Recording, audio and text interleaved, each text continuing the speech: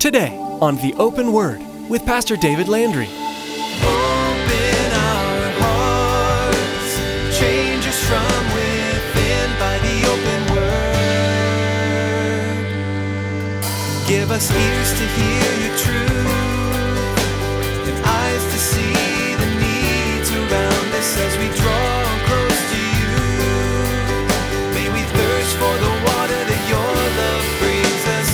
Open our hearts, change us from within by the open word. Whoever of you does not forsake all is going to have a hard time being my disciple. Is that what it says? It's that nasty, tough word. You cannot be my disciple. The question is, so how many of us are just playing that we're disciples? Because we've never come to a point of surrendering all. We've never committed everything to Christ. Are you kidding? No. I just asked Christ into my life. I asked Jesus to come and save me, but I've never come to a point in my life that I've really surrendered all to him. Well, on the authority of God's word, you can't be his disciple. That's the words of Jesus. Being a disciple of Jesus is not a flippant thing. Even though many claims have been made about discipleship, too often we see great discrepancy between the way people live and what the Bible says are the characteristics of a true disciple. In our time with Pastor David, we'll take a look at what the Bible says about discipleship. Although many have professed to be followers of Jesus, God makes a distinction between those who are honestly pursuing Jesus as true followers of the Son of God. Now here's Pastor David with part 2 of today's message entitled, Final Exam.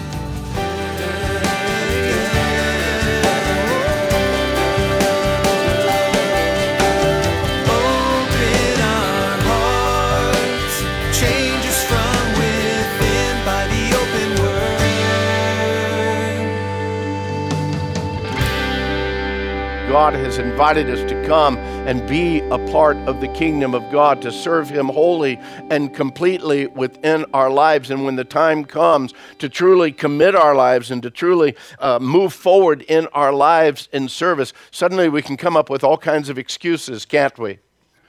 Oh, you know what? I just bought some real estate and I've really got to take care of my financial dealings with that piece of real estate. And then, Lord, after I get my finances done, after I get these purchases taken care of, then maybe I can serve you. Then maybe I can follow you. Lord, I've got this business deal. I've just bought some new equipment at my business. Our business is expanding, this 5 yoke of oxen, whatever it might be. Lord, as soon as I get all of these things taken care of, then I'll come. I'll follow you. I'll serve you. Then I'll seek your will in my life. Lord, I just got married. My relationship now is more toward my wife than it is toward you. You know, the sad reality is Jesus is going to tell them in just a moment, you really need to look and understand where your utmost loyalty needs to be. Do we need to make a living? Absolutely. He's given us, jobs. He's given us opportunities here to do it. But is that the most important thing in your life? It should not be. Your walk, your commitment, your devotion to the Lord Jesus Christ. That needs to be utmost in each one of our lives. You don't think that the Lord will provide for us if we get our priorities right and straight and we honor him in all that we do and all that we process in life? He said that if you'll honor me, if you seek my kingdom first, all these other things will be added to you. All these other things will be taken care of. But here, these had come and they placed other things of greater importance than of following the Lord. And so verse 21 says, and so the servant came and reported these things to the master. And the master of the house, being angry, catch that if you would, please. The master of the house was angry. And again, if you follow the parable of who that master of the house is through all of this, that's an important understanding here. Master of the house, being angry, said to his servant, go out quickly into the streets and the lanes of the city. Bring in here the poor and the maimed and the lame and the blind. The servant said, Master, it's done, and as you've commanded, still there's room. Again, in the context of the story, I believe that he's speaking the original ones that were invited. Man, it was the household of Israel. As the people of Israel come, man, I've got a great banquet. I want you to come and be a part of my kingdom. But there are too many things in their lives that were keeping them from being faithful in their obedience, faithful in their surrender of their lives to the Lord. I've just got too many things. Lord, I want to serve you, but you know what? As soon as we put a but in there, we cancel everything else prior to that out. Lord, I love you and I dedicate my life to you, but cancel out everything else. Now tell him what's real and true. But first, I want to take care of finances in my life. First, I want to deal with some of the issues in my own life my own way. First, I want to have my times of pleasure, my times of my own plans. Oh, but Lord, I love you with all of my heart, and I will follow you in every way. But first, everything else is canceled out. The context of the story, I believe at one point, again, the calling was for all of Israel. And now it actually comes out to those with afflictions, those that have been placed outside of polite company, those who are maimed, the lame, the blind, the poor. And Jesus said, you know, the others have so many things in front of them, so many things involved in their lives. And beloved, sometimes these physical blessings that we have in life can actually become a curse in our life. Because again, we can become more attached to the physical things and to the pleasures of this life. We become more attached to that than to absolute surrender. The poor, the maimed, the lame, the blind, they didn't have anything else, man. They came to the banquet. They wanted to be a part. But the servant says, we've done that, and there's still room. So in verse 23, it says, the master said to the servant, go out into the highways and the hedges and compel them to come in, that my house may be filled. For I say to you that none of those men who were invited shall taste my supper. I believe that call to the highways and the hedges, that seems to include even the Gentile world. That's the grand portion of you and I. Even as the main focus toward Israel gets readjusted due to their refusal to accept that invitation. Now, we need to be careful here that we don't take the message and the meaning of this story too far and totally exclude Israel from God's plan, because that's not God's purpose or point. Paul tells us in the book of Romans chapter 9, 10, and 11 that God is not through with Israel yet. He still has a place and a plan for the people and for the nation of Israel. And yet what we have here is an issue of God's judicial anger. The writer of Proverbs helps us to understand and to see that anger, that judicial anger of God a little bit clearer. If you want to turn there with me, if you would, in the Old Testament, the book of Proverbs, chapter 1. We don't often think about this aspect of God, and yet it's fully one of his attributes. Oh, well, God is love, and God is gracious, and God is long-suffering, and God is merciful. Absolutely, he is. But God also has lines that are drawn. God also has commands and decrees, and God does have a place and a limit. Look down in verse 24, Proverbs chapter 1 with me, if you would. Beginning Proverbs chapter 1, verse 24.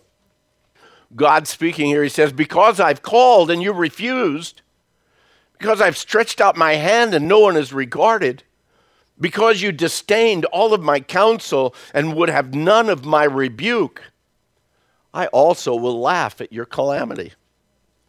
I'll mock when your terror comes, when your terror comes like a storm and your destruction comes like a whirlwind, when distress and anguish come upon you. Because then you're going to call out to me, but I will not answer. They'll seek me diligently, but they will not find me, because they hated knowledge and they did not choose the fear of the Lord.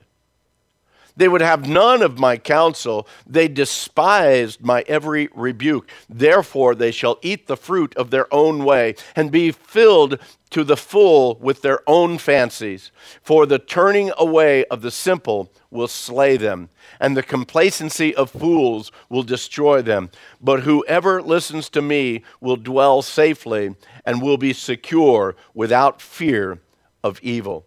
Beloved, there is a great seriousness about the call of God within our lives.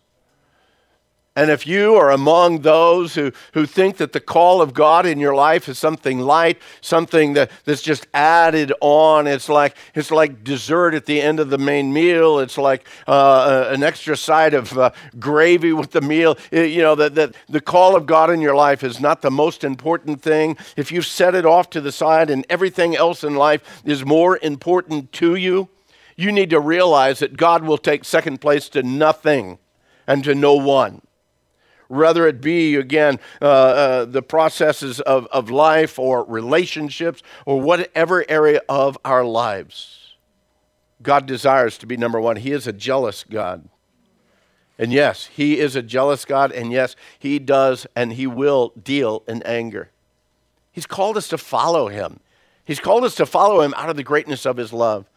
He's overlooked our failings. He's overlooked our sinfulness. He's worked and moved within our lives. He's forgiven our sinfulness through the blood of Christ. He's called us to Himself. He continues to work in our lives through that process of long suffering as we continue to serve Him, as we continue to desire to be found faithful. But beloved, for those that simply mock the grace of God, for those that simply turn around and say, it's no big deal in my life as far as how I live my life in passion and pressing into Christ. God says, no, He's not going to be mocked. You've turned away from me, so when time comes of trouble, I'm not going to answer you. There's a seriousness about the call of God in our lives. Jesus goes on in verse 25, or Luke writes on in verse 25. He says, great multitudes went with Jesus, and He turned and He said to them, if anyone comes to me and does not hate his father and mother and wife and children and brothers and sisters, yes, and his own life also, he cannot be my disciple. If you underline or write in your Bible, and I encourage you to do that, underline or write or highlight that word cannot. Cannot. Listen to what it says, verse 26. If anyone comes to me, does not hate his father and mother, wife and children, brothers and sisters, yes, and even his own life also, he's going to have a difficult time being my disciple. It's not what it says, is it? It's a world of difference between cannot and a difficult. And you might say, well, Pastor, wait a minute. It's saying to hate my father and mother. Doesn't the Bible say that I'm supposed to honor my father and mother? Doesn't the word also say that I'm to love my wife, that I'm supposed to, again, give my life to her, I'm to, again, care and love for my brothers and sisters? Isn't that the heart and the attitude of God? Yes, but you need to understand within the context of what He's speaking here, our commitment, our call, our devotion to the Lord God Almighty and to our Lord Jesus Christ ought to be so dynamically powerful and strong in our life that every other relation falls a distant second. A distant second. Yeah, that means your family. That means your children. That means your parents. That means every relationship that you have. Doesn't mean that we love our families less, that we honor our parents less, or we disregard the needs of family, but that the greatness of our love for our Savior is so dynamically powerful and solid that nothing else can even come close. That's what Jesus is trying to drive home here. He says, if you don't have those kinds of relationships in order and in the right kind of balance, you cannot be my disciple. Look what He says in verse 27. He says, whosoever does not bear his cross and come after me, again, he's going to have a hard time being my disciple. What does it say, church? Cannot be my disciple. What does He mean by bearing His cross? I've got this really slick-looking silver cross that I wear every once in a while, or this nice little bronze thing, or this thing that's made with nails. That's not bearing the cross. The cross was an instrument of death. It says, unless you are in a situation in your life that you are dying daily, and elsewhere Jesus says, man, we need to die daily. We need to die daily. Why? Because of pride. It comes all the way back to that first issue of pride. We die daily. Why do I have to die again tomorrow? Because the old carcass kicks the nails out of the coffin. He climbs out of that thing again. He's got to die again. And sometimes it's more than daily in my case, okay? Sometimes it's throughout the day, several times. He's got to die again and again. Why? Because pride rises up. And rather than surrender, rather than humility before the Lord, rather than seeking the Lord with all of my heart, soul, mind, and strength, suddenly other things come in the way. The pleasures of this life, the desires of this life, my own plans, my own direction. And suddenly I realize, man, it's the flesh that's leading. It's not the Holy Spirit. Die again. Die daily. That's why I've got to carry a cross around with me, because every once in a while I got to plant that dude and allow myself to be crucified again. I'm crucified with Christ. Nevertheless I live, yet not I, but Christ lives in me. And the life that I now live, I live by the faith of the Son of God. We, as people, ought to be dead and yet alive in Christ. Whoever does not bear his cross and come after me cannot be my disciple.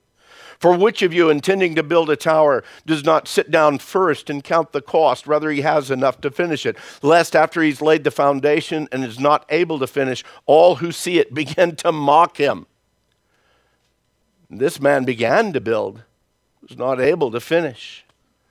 Or what king going to make war against another king doesn't sit down first and consider whether he's able with 10,000 to meet him who comes against him with 20,000? Or else, while the other's still a great way off, he sends a delegation and asks conditions of peace.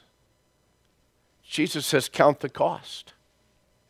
You say you want to be my disciple. You say you are my disciple. Did you ever really, truly stop to count the cost? Or did you buy into this cheap grace that so much has become a part of Western culture Christianity? That it costs us nothing and we surrender nothing, and so we become literally nothing within the kingdom of God. Rather than, according to what the gospel declares, yes, Jesus paid the price for our sin. Jesus paid it all to him I owe. But it's also Jesus that says, you know what, you need to surrender everything. You need to give everything up and come and follow me. That's what the call of discipleship is all about. All to Jesus I surrender. All to him I freely give. I will ever love and trust him, and in his presence daily live. All surrendered to Jesus. Afraid too often in our Western culture we have altar calls and people come forward and they make a surface or an emotional commitment to follow Jesus in order to get their ticket into heaven. Say, my eternity is taken care of. I said the prayer. I wrote on the card. I did whatever kind of ritual that was required of me. I guarantee you get a large mass of people, and you ask that large mass of people, says, hey, how many of you here want to go to heaven? You want to have eternity in heaven? And people everywhere that stand up. If you want to go to heaven for all eternity, come forward and we want to pray with you. And people would come and they would flood the altar. But you make a call to commitment, says, how many of you want to die tonight? How many of you are willing to surrender everything that you have? You're willing to surrender family. You're willing to surrender businesses. You're willing to surrender your plans and your purpose, all of your future, in order that you might come and follow the footsteps of Jesus. You see, that's a totally different call. That's not going to fill the altar. But I guarantee you, once we understand truly what that call is about, our commitment to Christ becomes real and true, rather than, hey, it's just a great way to get to heaven. What a great ride it is. Jesus says in verse 33, so likewise, whoever of you does not forsake all is going to have a hard time being my disciple. That's not what it says. It's that nasty, tough word. You cannot be my disciple. My question is, so how many of us are just playing that we're disciples? Because we've never come to a point of surrendering all. We've never committed everything to Christ. Are you kidding? No. I just asked Christ into my life. I asked Jesus to come and save me, but I've never come to a point in my life that I've really surrendered all to him. Well, on the authority of God's word, you can't be his disciple. That's the words of Jesus. And I believe that too many within what we see as the recognizable or the visible church of our Western culture are those who have bought into a cheap grace. They don't understand truly what it means to be an honest and true follower of Jesus. We end this up, verse 34 and 35. Jesus says, salt is good, but if the salt has lost its flavor, how shall it be seasoned? It's neither fit for the land nor for the dunghill, but men throw it out. He who has ears to hear, let him hear. You see, salt was of great value in that day. As a matter of fact, the Roman soldiers of that time, they often were paid in salt. You heard the phrase, well, he's really worth his salt. That comes from that idea of the Roman soldiers being paid in their salt. With salt, he was worth his salt. Salt was used in a multitude of ways during that time. They didn't have refrigerators and freezers at that time. So the salt was used as a preserver. They would take the meat that they would have, and whether it be fish or whatever kind of meat, and they would, again, rub it in the salt and cure it with the salt so that it would last for a while. Salt, of course, for the seasoning and all of these things. And yet, if the salt lost its... Oh, by the way, also, it wasn't the processed salt that you and I have today. It was a whole different kind and style of salt, and it would lose its flavor. It could lose its flavor. And again, it would lose its ability to act as a preserving agent. And when that time came, it was worth nothing. It might look like salt, but it's actually worth nothing. And I believe what Jesus is saying here is that for you and I as believers, for you and I as those who testify to be believers, you and I who testify to be followers of Christ, if there's no seasoning, if there's no real preserving work within us, we're really not good for a whole lot of anything. Not even fit for the land, not even the dunghill. Elsewhere, he says they throw it on the ground and men march right over it. He says, he who has ears, let him hear what the Lord says. Let him hear what these words are being spoken. Consider the cost of what it means to follow Christ.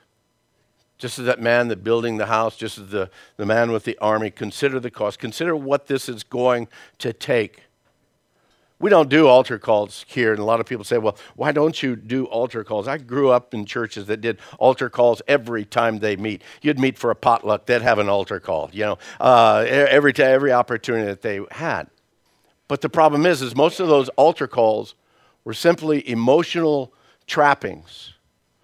The lights were just right, the music was just right, and at the end, the pastor would say some really sad story that would cause the hardest of men to be in tears, and then say, won't you come forward? And people would come forward, and they would make some kind of a commitment, some kind of a prayer, they would say, but were they really and truly paying the cost? I would rather you consider the cost. I would rather you count the cost and not make a commitment today, but look and see, Lord, am I really ready to surrender all? And for you to wrestle with the Lord Jesus. When was the last time you really wrestled with God? How about in the time of your commitment to Him? Was there really a wrestling? Or was it just as easy as flipping one page over to the next?